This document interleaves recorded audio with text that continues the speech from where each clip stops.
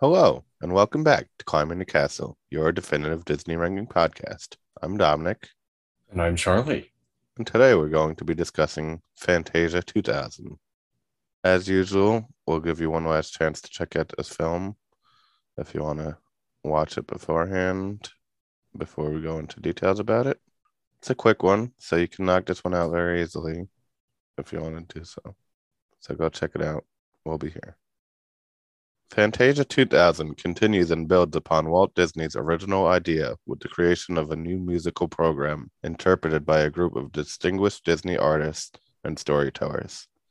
Adding to the fun and entertainment, celebrity hosts from the various arts appear on screen to introduce each one of the segments. That's probably the quickest introduction we've ever had on the show, but it doesn't really need much. So Yeah, again, this is a quick movie to go through.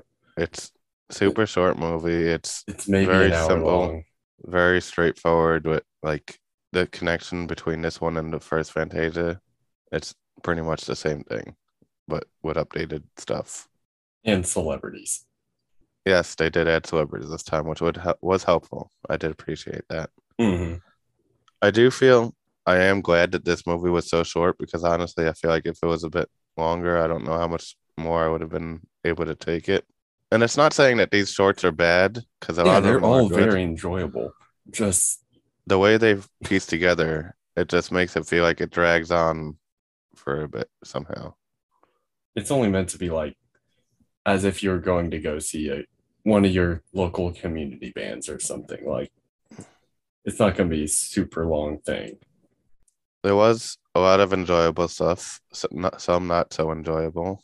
Hmm. There was some flaws, a couple things that had issues, a couple things that were great that could like really stand out compared to like some of the stuff that we've seen in full length movies. But we're here to break it all down.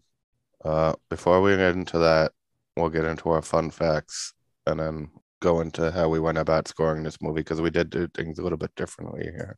Yeah. So let's get into our fun facts first, and then we'll get into our scoring portion. The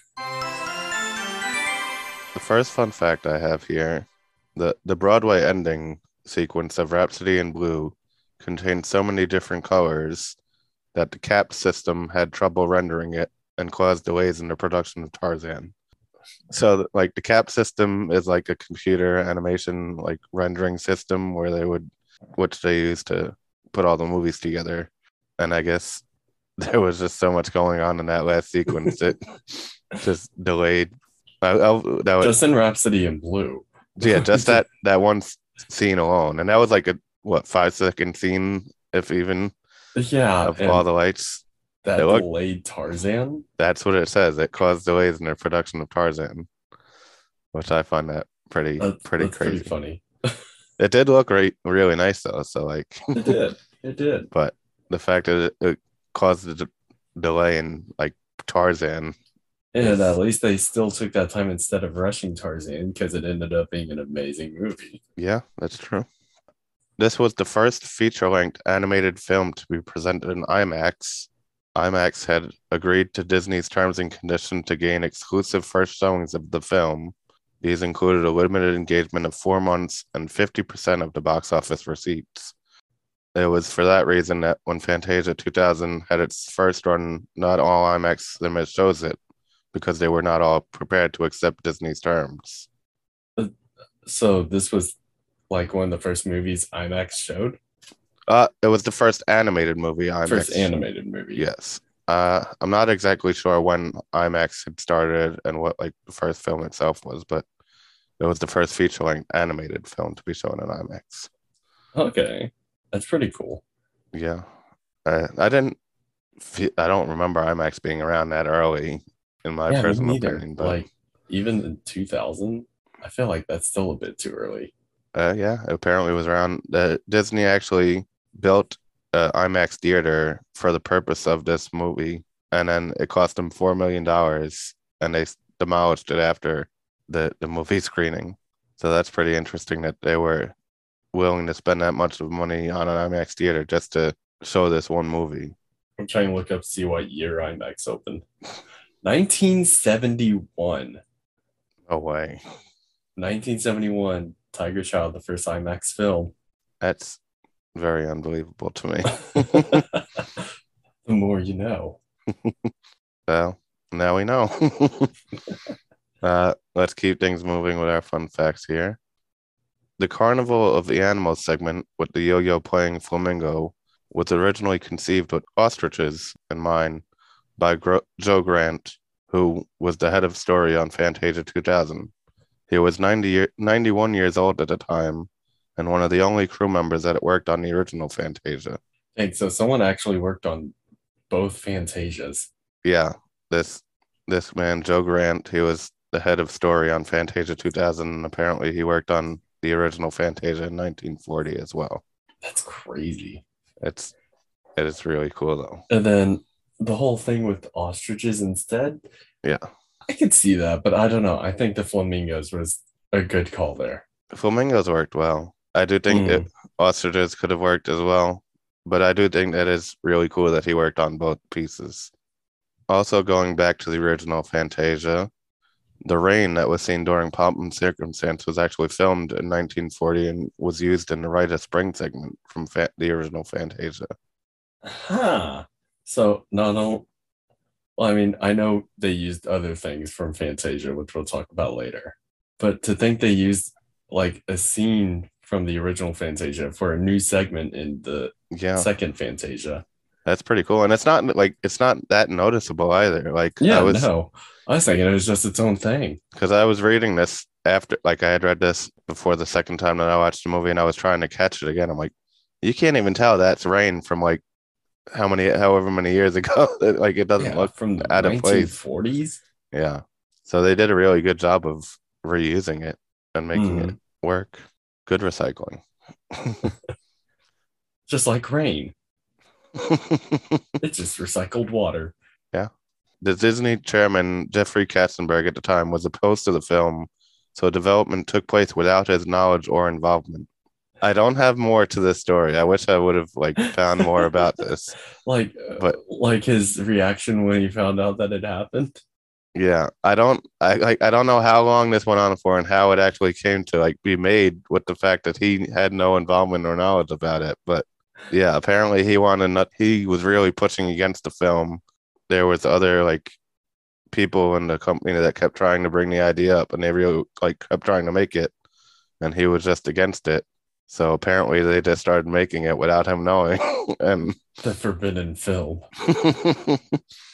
Instead of this also leads into that because I guess it makes a bit more sense of how it was going on without him knowing about it, because instead of being produced all at once, each segment was produced individually between bigger films and stuff like that. So The Pines of Rome, the first segment which went into production, was completed in 1995. So that would be after, was it Pocahontas, I believe, was 95. Yeah. And then in between the major films that they were working on, they would just work on the Fantasia pieces. And Beethoven's Fifth was the last piece that went into production. So, I mean, that's a smart way to do it.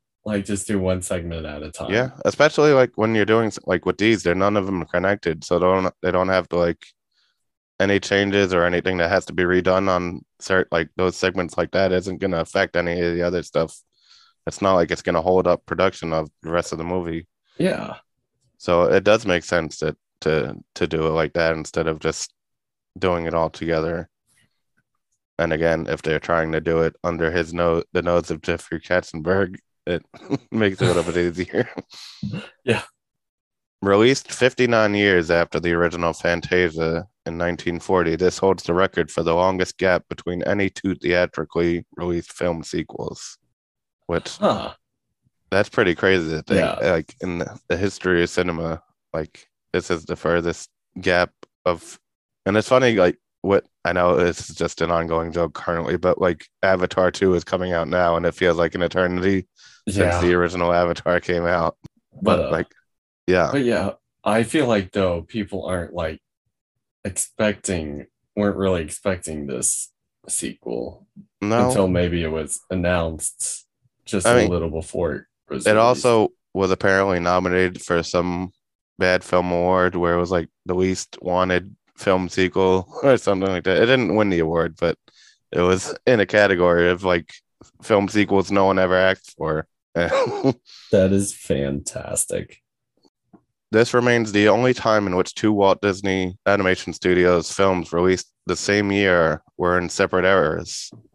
The Tarzan, released in 1999, was the last film to be part of the Renaissance era, and this film is the start of the post-Renaissance era.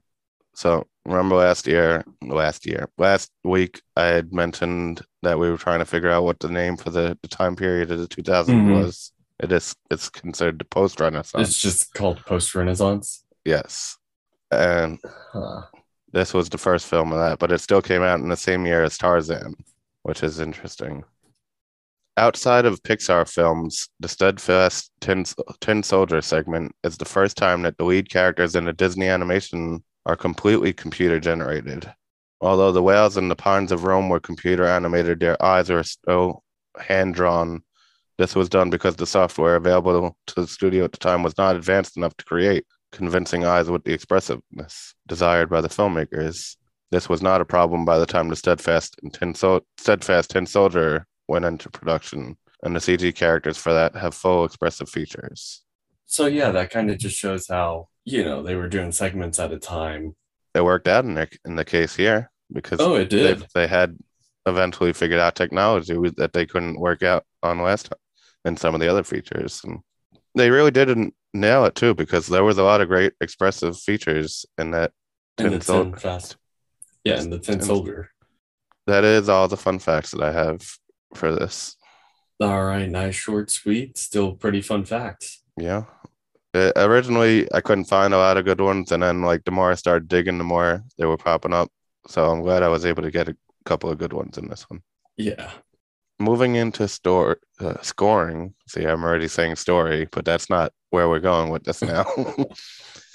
uh, yeah, scoring for this movie was a bit difficult because a lot of these pieces don't follow the same linear structure as all the other movies. Like some of them, and we've had this issue in the previous Fantasia or the segment, like what is the musical pieces? I can't think of what Yeah. the name is called for them now. Bundles.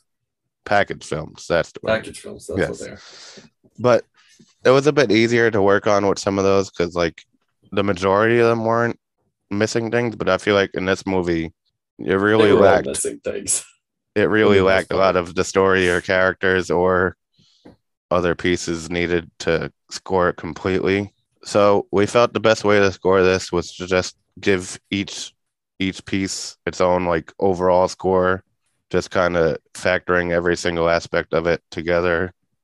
Kind of like if you take our enjoyability score and then just throw in all of our other scores together on top of that, just one overall score for everything. And then we're just kind of like take the average of all those scores for our final score. Mm-hmm. So we're just going to give each piece, talk about it a little bit, give our score for that piece, and then we'll give you our final score for the movie at the end. All right, let's do this. Before we get into the actual movie itself, one thing that I wanted to point about the setup of the film was the stage setup was really cool this time with Oh yeah, the for pictures sure. floating around in the background, and they really used the space of this And the fact that really well. they were using clips and like pictures of the last Fantasia also. Yeah, I really like that the way they were floating around in the background, and they had little bits and pieces of the original Fantasia, and even just like the kind of audio introduction about like the three types of music that there are and stuff like that. Mm-hmm. It was a great way to set up this film. Moving on now to the first segment, which was Beethoven's Fifth. I scored a 74 for that piece. And I scored a 72. Okay, so we're pretty close on that one again. Mm-hmm. This was again just one of those basic lights and color pieces with no actual story going on. So there's not really much to give it in terms of like story characters, but they did a great job with the animation in this one at least. Oh yeah. And the one thing that stood out to me the most about this was the colors that they used. I really loved the colors that were used in this segment because it wasn't like your traditional color palette. It was a lot of different, like brighter or darker colors than you would Mhm. normally see, and it really made this piece stand out. But yeah, that's what I have written down. Also, just the colors looked absolutely amazing. Yeah. And then I liked how the butterflies looked like Doritos. I was uh, hungry when I wrote that. I see. I thought they were bats. They were well, or maybe there was There were butterflies and butterflies bats. and then bats, also, Because I believe. yeah, the bats were at the end. I The said evil Doritos. evil Doritos. Those are like That's those midnight Doritos that came out, the like taco flavored ones. yeah. I really like the way that they incorporated like they just took these kind of abstract drawings and turned them into the bats and the butterflies and all this other stuff. That looked really cool. Also, the flowing of the colors that they did in the beginning, like when they had all Mm-hmm. the colors swirling around, that looked really nice. They really had like great fluid motions with that as well. Yeah, and then the light splashes that were going on also throughout the movie. Yeah. I thought those were really cool. hmm I do think it was kind of interesting how they take like one of the most recognizable pieces of music and they just kind of went with a simple approach on this one instead of doing something with this. Because, like, Instead of some story or complex. yeah, because, like, I would say Beethoven's Fifth is probably the most recognizable piece of classical music, or at least within top five. Mm-hmm. Like, everyone knows this song or has heard that piece. So the fact that they didn't do a little bit more with it was kind of a bit disappointing, but it was still enjoyable. Yeah, I kind of like the simplicity, but they definitely could have put a good story to it also. hmm I don't really have too many other notes about that. Like we Yeah, said, this was a basic one, just lights and colors, so there's really not too much to talk about here. yeah, this is going to be But one that's going to be super short to talk about. moving on, the next piece was the Pines of Rome. And for Pines of Rome, I have a 66. I have a 65, so only 1 point Not too far difference off. there. I have played this piece before with a group, and it's not one of my favorite pieces at all. It doesn't really give you much. It's just kind of there. I mean, it starts off fun, and then it just kind of goes into that more quiet and like, It gets quiet and then it gets loud again. yeah, The I don't know. triumphant bum bum bum bum. I don't know. It didn't really like enthuse me very much. Some of Yeah. the visuals were nice. Some of it was a bit off. Like the Aurora Borealis looked incredible. Oh, I it thought looked amazing. they did a great job with that. But And like, then I liked seeing the whales go through the clouds, and then when they were diving out of the clouds, I thought that was a fun scene. yeah, some of their movements looked good. Some of it looked a little bit wonky. Some looked awkward. Like to me, this piece just felt like they were trying to flex like their new 3D technology that they just like got. Mm-hmm. Like, hey, look, we just got this new 3D animation kit. Let's go show it off.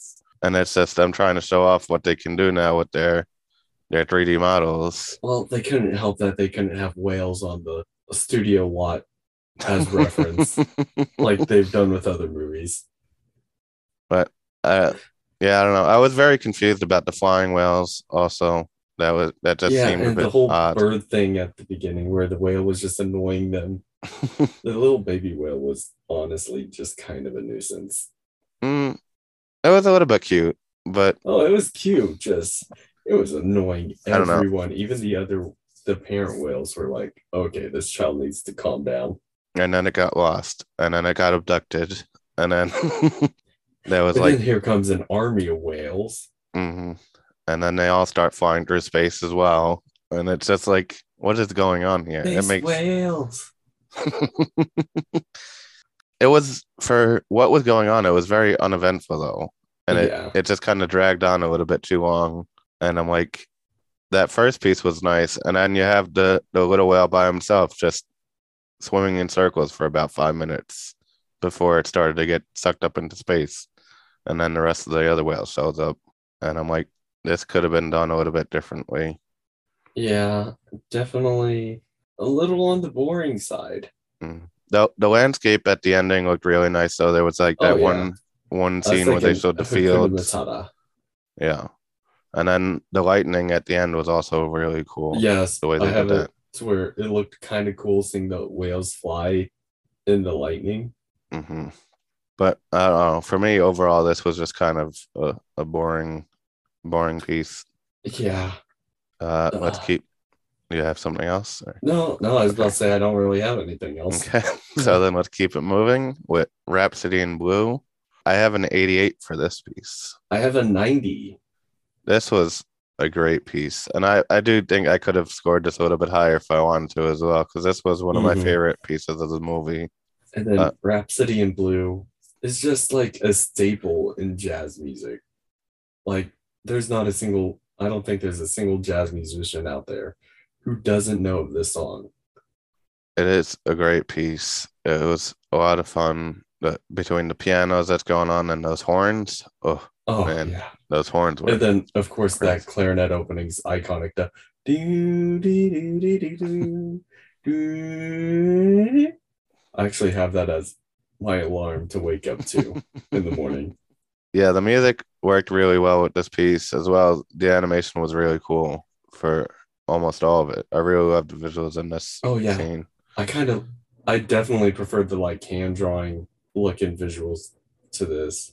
Yeah, it was definitely like a minimalistic art style, which normally I complain about where they're leaving out details, but it really worked in this one, Hmm. like compared to normal.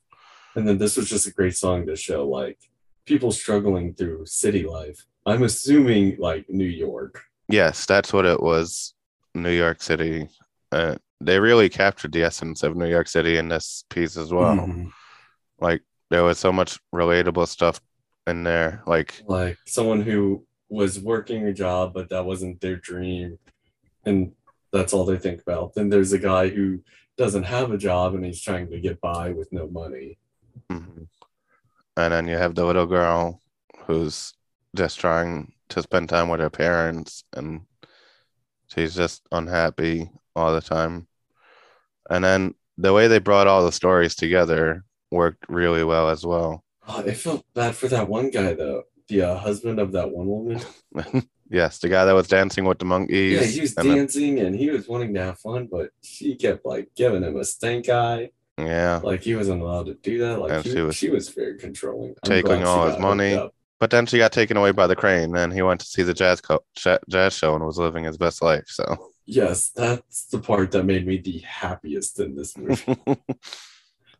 seeing him dancing with the monkey was one of my favorite parts. That was really And good. I did love the Etch a Sketch intro as well. I thought that was really Mhm. cool, where the lines of the Where they're buildings drawing were. the line and they're drawing the buildings, and Mhm. that was really awesome.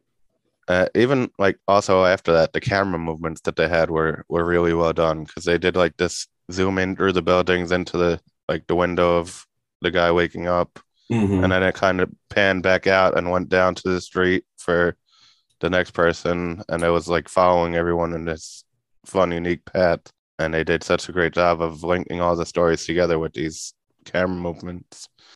Some of the other stuff that stood out to me was the text, like all the text stuff that you saw on like the signs and the billboards and the menus, like anything that had wordings on it. They did a great job of showcasing that. Hmm. Like you seen the subway sign or like the sign any kind of advertisements for like shows or And it was things. eligible. That's the best. Yeah. Yeah. I really enjoyed those details. And then there was the sign in the diner that said eggs 25 cents. Like, yes, please. Like I'll eat eggs for 25 cents. Yeah. like man, I wish like this was I not wish prices were like that this again. that was not even like 1999 prices. So I'm like No. so this must have been showcasing a much earlier era of New York City. And that guy got away with using another guy's coin to pay for his 2 cups of coffee. Yeah. I mean, he did steal that dude's money to pay for his He coffee. didn't steal it. He just kind of left it on the counter as if he was paying with it. Yeah. So really, he just stole the coffee. He did steal the other guy's job as well. Well, no, the other guy quit. He Yeah. just happened to he caught his equipment and walked in with his equipment and then just started working. Hey, he wants that job. He can have it. He took the opportunity. There was that giant crowd of people, like they were showing getting into the subway and getting out of the And subway then and into getting the out the subway elevator. still all together, and then the I'm elevator like, stuck together. Then now the elevator stuck together just to get into another elevator stuck that is together. exactly how New York City works sometimes. Like you will get stuck in those crowds and just like move as a group, as a unit from place to place because that's how crowded it gets sometimes. I'm like, I relate to this experience right now. As someone that lives in New York, I'm like, yes, I've And been as in someone that. that lives in Arkansas, I have no idea. I like my space. Oh, I hate that situation. So it's not I something I love my enjoy. personal space. I But feel like if I got into that crowd, I have a freak out moment. yes, I have been in that crowd and it's not fun. And they look like they drew the people looking just as miserable in that crowd as you actually are. Also, that guy drumming on the construction set seemed kind of unsafe. Yeah, I feel like that's a lot like me. Anywhere I go, I'm like drumming on things. He was like drumming on his dude's head while they're standing up on scaffolding. So I'm like, that's not very safe. Like, you're probably gonna knock this dude off.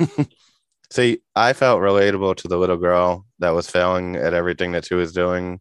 When she was in the dance studio, she like was falling backwards. Then she went to the piano thing and she was messing up her piano lessons. Uh, And then her he would have painting, she made a just great metal band singer.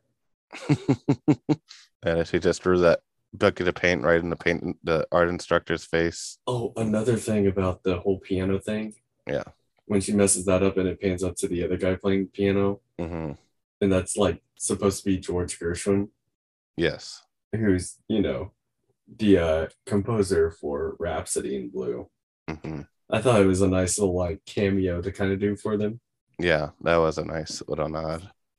The last note that I have here was about that last scene with the neon lights on Mm-hmm. Broadway.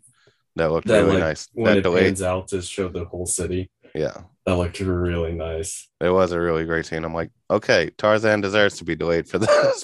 For this, But I liked the ice skating scene yeah, where it's showing them like daydreaming about ice skating and that getting what was they want. a lot of fun. And then, like I said, that was a perfect way to bring everyone in the story together and like Mm-hmm. make it all connect.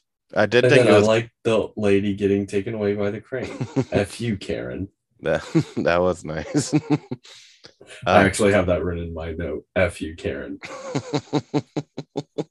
I did think it was gonna get dark with that little girl getting run over for a split second when that happened. Yeah, like, oh, And now the parents are together, but they're grief. I'm glad that they did not go that way with it. Yeah. Although it was very improbable of them like stopping all the cars like that the way that it happened. Yeah, there's no way that those cars are going to stop in a perfect circle. Come Yeah. on. There'd be a little bit of a dent in the circle. Oh, wait, that's not what you meant. uh yeah, this was just a great piece overall. I really enjoyed this Mm-hmm. one. I would like I feel like I'm just gonna constantly come back and watch this a lot, like very often now. Oh, yeah. And then the next few are going to be good too. Yes. I'm ready to So get let's on to them. continue moving on then to the Steadfast Tin Soldier. I have a 93 for this piece. I have a 94 for this piece. This was absolutely incredible, this piece. This Like, is a really good one. This is one of the like few that had story, characters, and then of course visuals and atmosphere. yes, this But really gave you everything. And I'm like, I wish they would have given this like a full-length movie because it was such a good story that they were telling. yeah, that's And what I was thinking too. they have so much more. They can actually like throw so many actual scenes into this, and there's so much they can do with it where they can turn it into a full-length movie. But Where I wrote a note in here also where I kind of want to see maybe a reference to this in any of the Toy Story movies. the way they were like turning on and off and like shutting The way they were down, coming to life and all yeah, that. Yeah. it was pretty cool. It didn't seem like there was a necessary like circumstance for them coming to life. In the case of Toy Story, Yeah. like, well, they didn't really show the kid coming in to play with him and stuff like that. So they didn't show when they had, like, why they were coming to life. It was just a bit randomized, Yeah. but it was still pretty cool.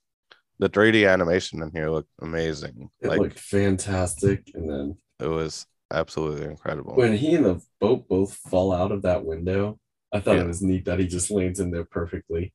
hmm Obviously, it was animated that way, but still, He just plops right into the boat. And just plop, and then down the drain. yeah. And again, as always, they had the great water texturing animations in that scene as well. Mhm.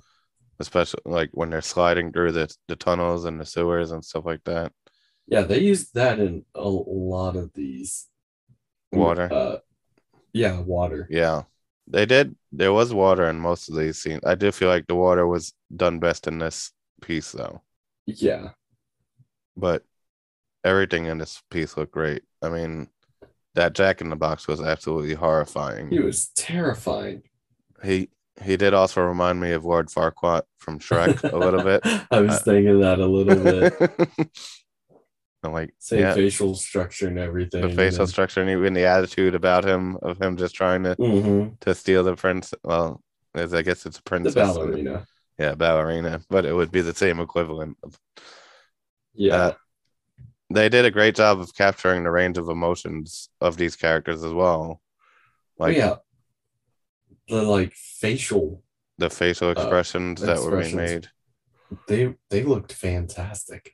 And it's crazy to think like that was something that they couldn't do earlier in the production of this movie, like we were saying before in the fun facts. Like, with the whales, they had to hand draw those eyes. Yeah, but they in this one there was 3D like computer rendered, and it looks absolutely incredible because you can feel all the emotions that were going on, and like it really got you invested in like the story that was going here, like the love story between the soldier and the ballerina, and Lord Farquaad trying to steal her away.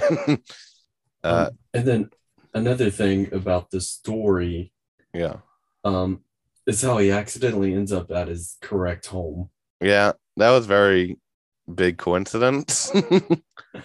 He gets caught in the fish's mouth, and then the same exact house that he came from is the people that bought that fish. Which I feel like if they made a full feature film of this, it'd be more of he ends up somewhere else and he's trying to make his way back home. Yeah, and that's definitely one of the things they could have expanded upon if they give it a full-length film. But for what the 5 minutes they have here, they did a decent job of making it somewhat believable. Like he ends up in a fish's mouth. The fish gets caught. Then the fish goes to a market, and then they wound up buying the fish, and he falls out of the fish's mouth. Going back before he got caught when he was in the sewers, there's always those monstrous rats waiting to, like, that just seems to have been a staple in Disney movies now, like these killer rats waiting to attack someone. For now. Eventually we get to a movie with good rats. I mean, there's a couple of good rats in some of the other movies, like the Great Mouse Detective. Those weren't rats. Well, those were mice. Those were mice. And same. Well, that's Pixar. Pixar is the one that treats the rat nice. Yeah. So, but also one of the other things that I liked about this was like how the fight sequences kind of were like video game boss fights. The way, like they were going back and forth. He was sending the blocks at him, and then he was dodging stuff, and they were just. They definitely seemed like phases of a boss fight in a video game. They did put so much detail into those wooden blocks, though. I don't know if you noticed, like the wood blocks that they were throwing at each other. Oh yeah, there was so much text, like wooden texture that they put into each one of those blocks, and I'm like, they really made these blocks look like an actual toy block. What is it called that AE put together? You know what? I'm not like an English expert, but like one of the blocks had that where it had the letter A and E combined. I know what you're talking, see it, but I don't know what exactly it is. What children's block actually has that? We don't use that in English anymore. I'm not sure. But Yeah, this was like we said, a really fun piece. We wish we would have gotten a full length movie of this. And Disney, it's not too late. no, Disney, please give us a full length Steadfast Tin Soldier movie or Pixar. uh, moving on to the Carnival of the Animals. I have an 85 for that. I also have an 85 for this Hey, one. there we go. Uh, this was the shortest one out of all of them. It was, but it was very entertaining. It was fun to watch. But again, not a lot happened. It was just one flamingo with a yo-yo annoying all the other flamingos. Yeah. But it was just absolutely hilarious that the way that they set it up. And I really like I enjoy that flamingo, the one that was causing trouble. I'm like, yeah, I would be Mhm. friends with this flamingo. Yeah, like just fun he loving. The he rest were just like seemed like so much so fun. the rest were so serious, but Hmm. he was just fun loving and having a great time. And he was really good with that yo-yo. He was good with that yo-yo. He was doing all these cool tricks and all these cool moves, and they were just getting mad at him. And I And he love was getting upset that they were getting mad at them. my favorite thing was that slow transition of his face when he's like starts playing with it again before they start to realize it, and he's like got it under his feet and he's like starts moving it a little bit, and then his grin starts getting slowly and slowly bigger as he starts to play with it a little Mhm. bit more, and then he just goes right back into it again. Like they did such a great job with his facial expressions and like showing off his attitude and Again, I think his flamingos sassiness. were a great call with Yeah. this rather than ostriches. Uh, it's funny, like for how like simple this piece is and what it was. I feel like the music in this piece had the best correspondence with what was happening Okay, so in the before we piece. started recording, we were both just at the same time. Bum, bum, bum, bum, bum, da, da, da, da. But I do think the music worked with this piece and the Oh, it visuals the so best did. out of all the pieces in this movie. And it's going to be stuck in my head for a while. Yeah, really fun, really simple, but also the introduction. I do love that they had James Earl Jones doing it Mhm. after like talking about animals and stuff like that. After he And was then just Mufasa. did you see behind him there was a little Mufasa statue? Yes, I did see that. I'm like, I that's was great. like, that's a great Easter egg right there. And then he's like talking about like what the story was about, an age-old tale of, I don't remember what he says after that. Something about flamingos in life. Well, And then some about animals throughout life, and then yeah. one of the animators like just looks at him like, no, read this. He's like, oh, the age-old question. What would happen if you gave a yo-yo to a flock of flamingos? Who wrote this? Yeah, that was a great interaction.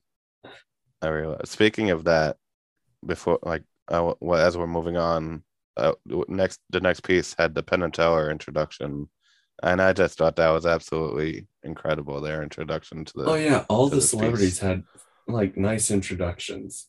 They did, yes, all of them were good, but for me, Penn and Teller stuck out the And then most, Teller and definitely it stuck was out. absolutely hilarious, and like that kind of gave like wanted me to add points to this movie alone just from their introduction that they gave to this piece. They did introduce the Sorcerer's Apprentice, which was a piece from the original Fantasia. So I do think it was kind of interesting that they decided to keep an old piece in there. I'm not really sure why they thought it was a good idea. Yeah, I wish they would have but just gave like at least give us an updated version if you're gonna yeah, do that. they just stuck. Are we moving on to the Sorcerer Princess, by the Yeah, way, or we're moving into Sorcerer's okay, Apprentice now. So okay, because okay, so I gave that an 80. I Let's also give our gave an score. 80 as well. All So right, but yeah, all they did. I mean, it's still enjoyable to it watch, is. It's still a great piece. but all And they did was tuck the one from Fantasia into there, like yeah, no changes to it at all. which I mean, I guess it does work. It's because it's still like it is a nice like showing where they've come from to where they're at now. Mm-hmm. But like they could have given an updated version, although they don't need to because like in my like rewatching Sorcerer's Apprentice now, I'm like this really holds up compared to throughout the years of the stuff that we've seen so far. Mm-hmm.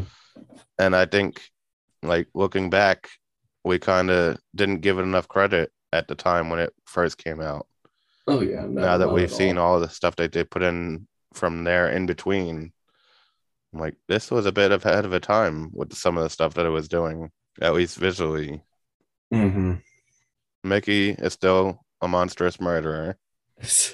Yes, how he brutally just kills the broom, and Mhm.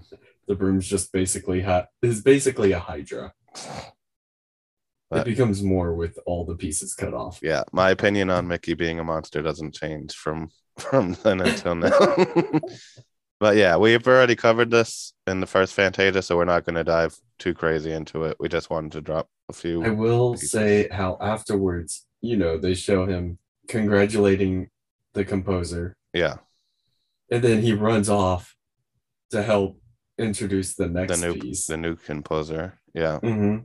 Which we should probably go and jump into the pomp and circumstance. Yes. Oh, I have a 90 for that. I have an 86 for this. So they use Noah's Ark, but featuring Donald Duck, Yes. as I'm guessing Noah's assistant or Hmm. something.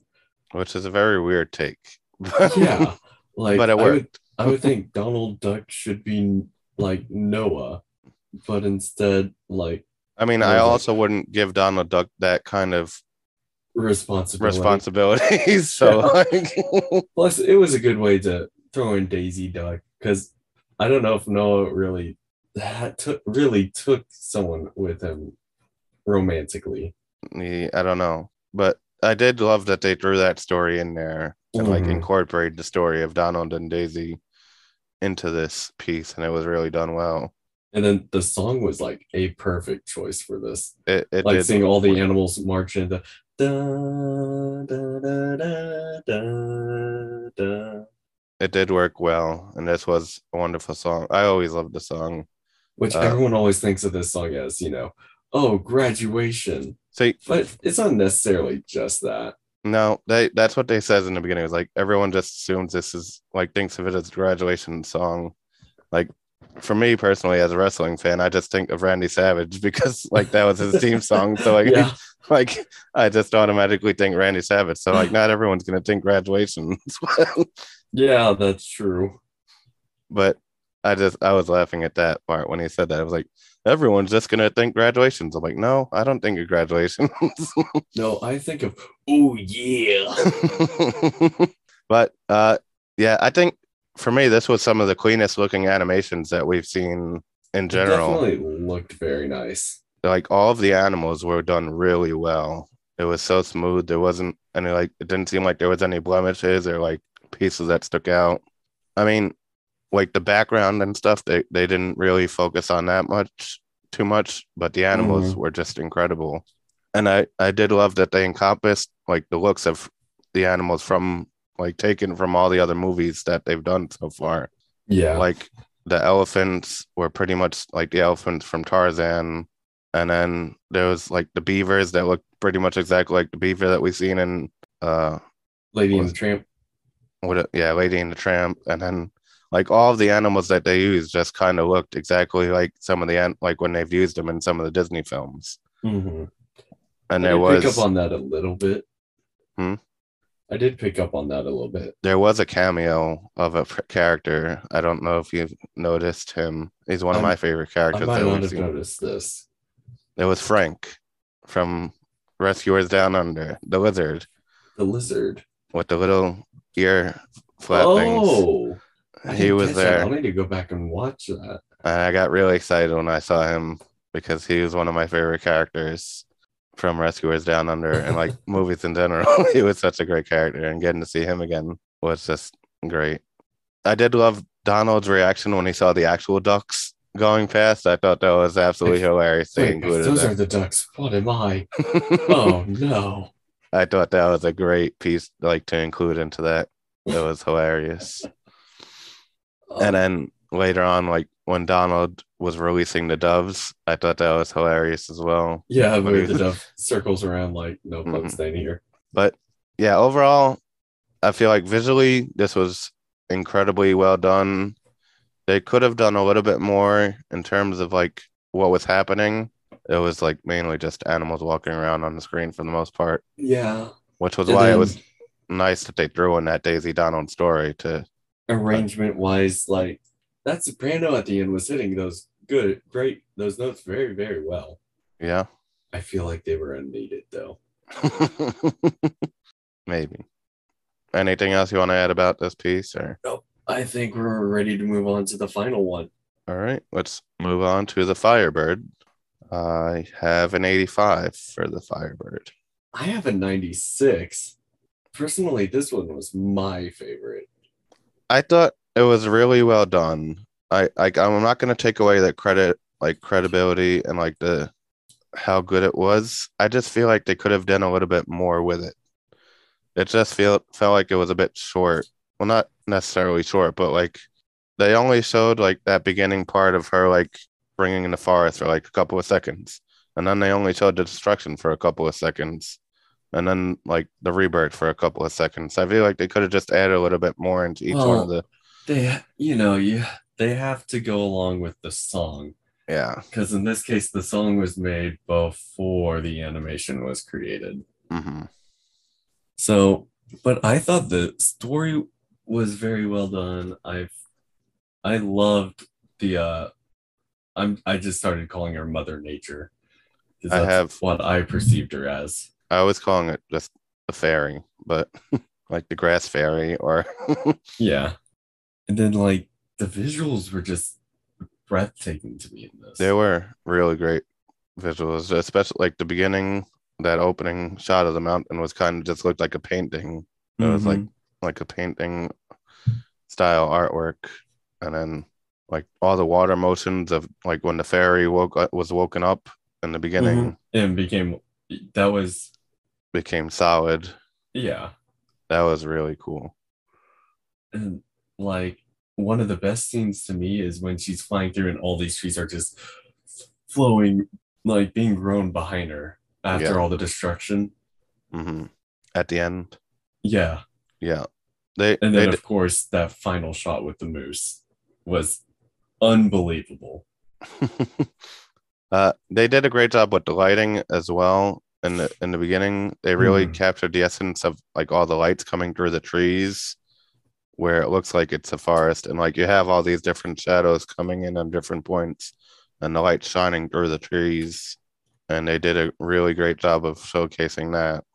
I didn't understand why she would go investigate the creepy alien demon pod thingy when Curiosity.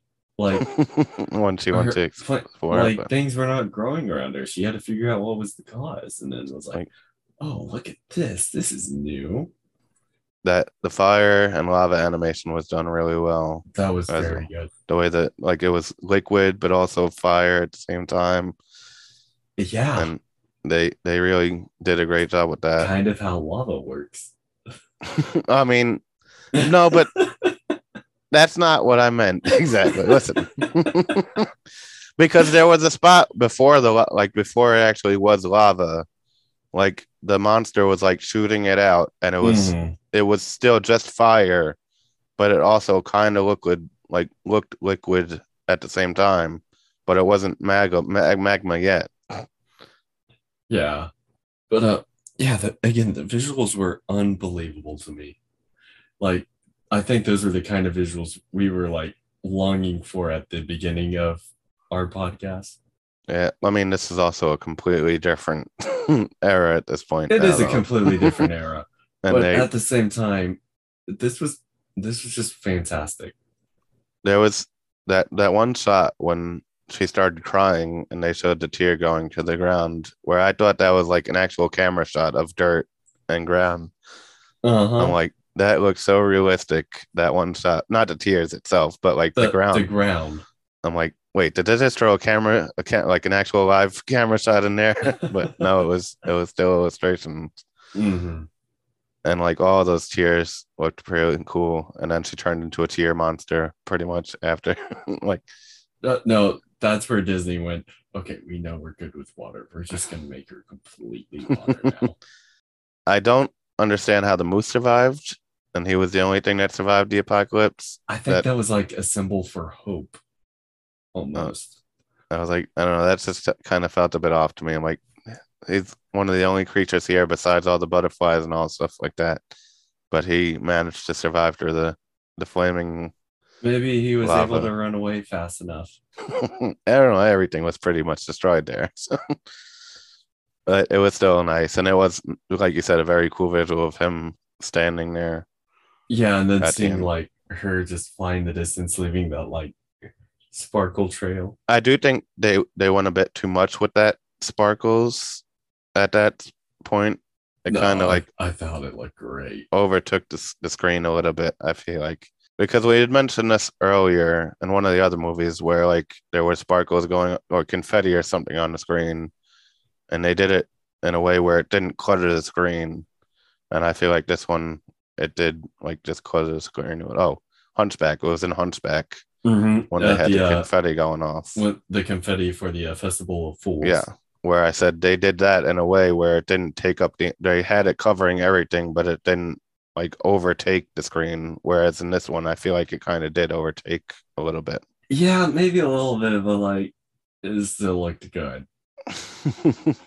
I don't really have much more to talk about with it.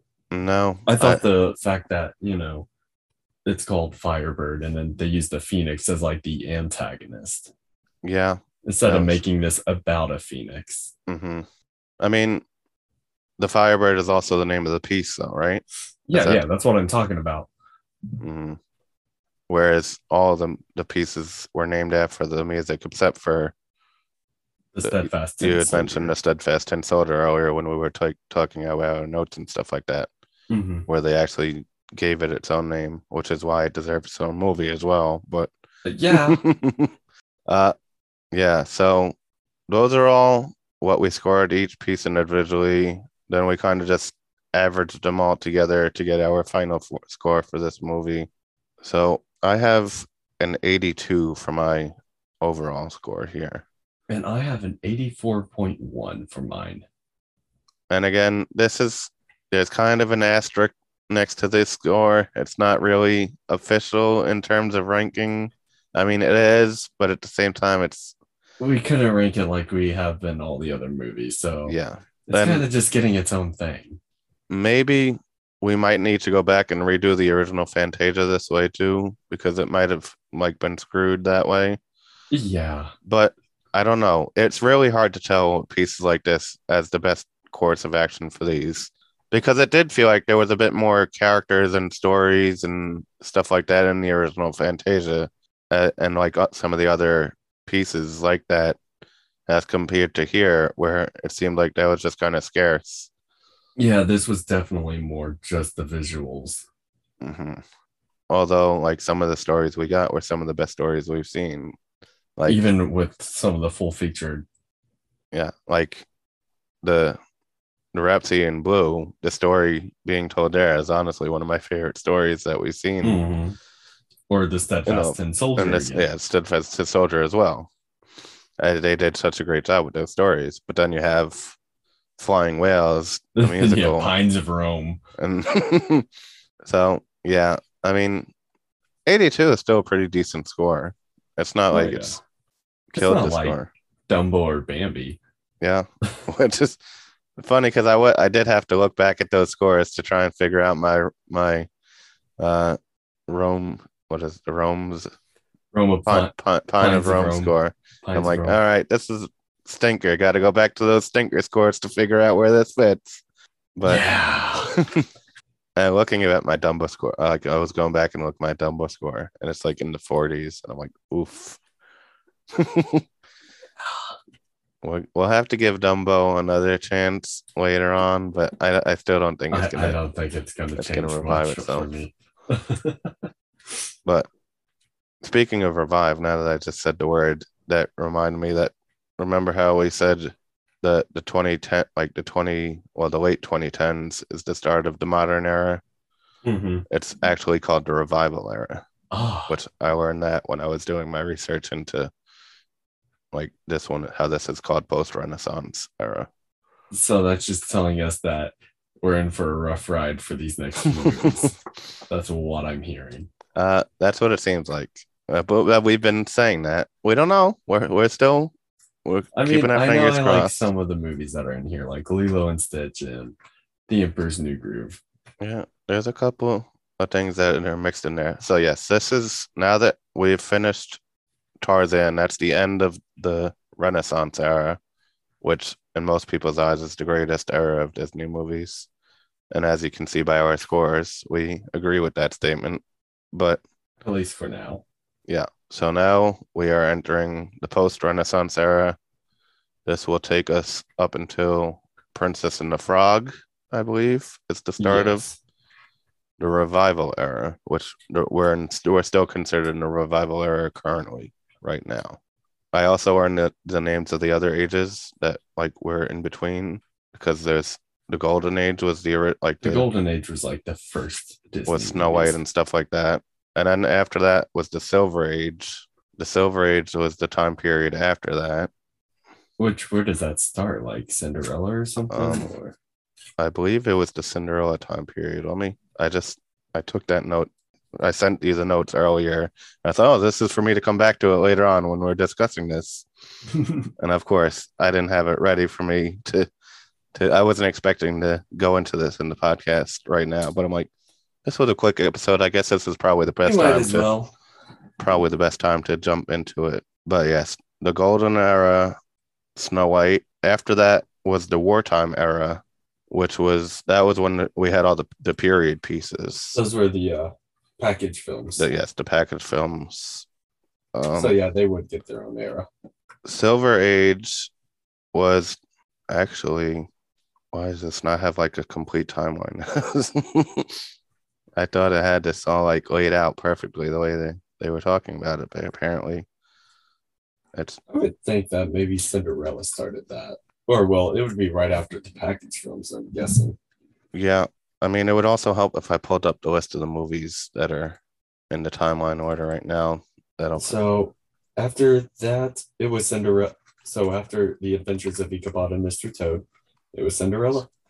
Here we go. All right, I have the list. I'm sorry for wasting all your time like this. We're the worst. We're the actual worst. Hey, you're getting extra content. You're welcome.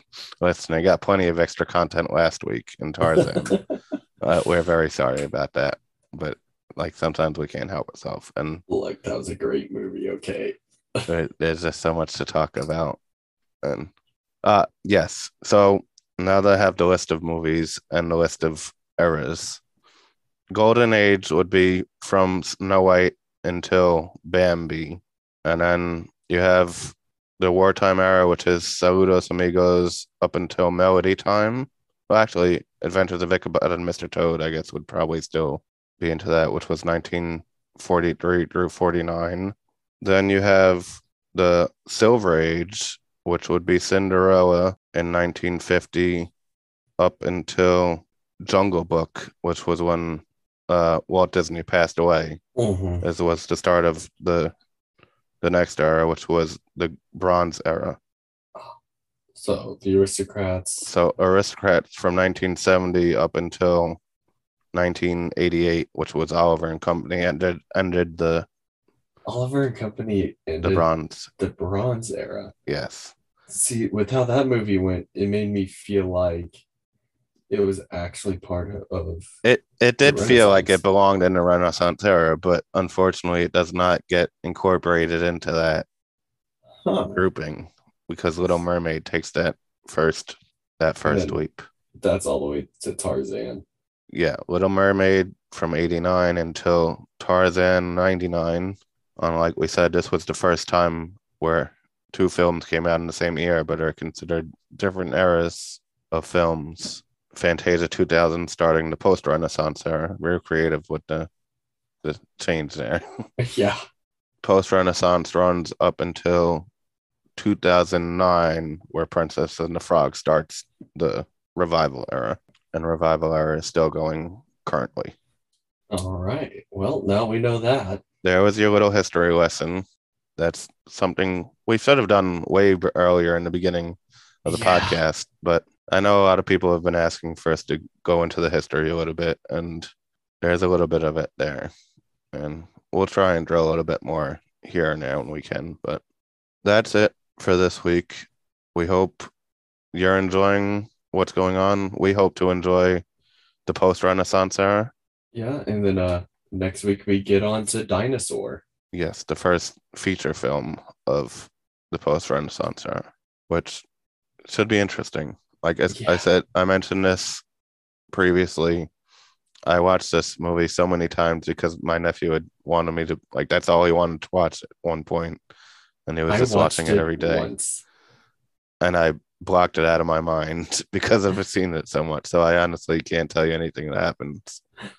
There's dinosaurs. That's all I know. But the film is called Dinosaur, but there are multiple dinosaurs. That is it for this week, though. So until next time, may all your dreams come true. Bye.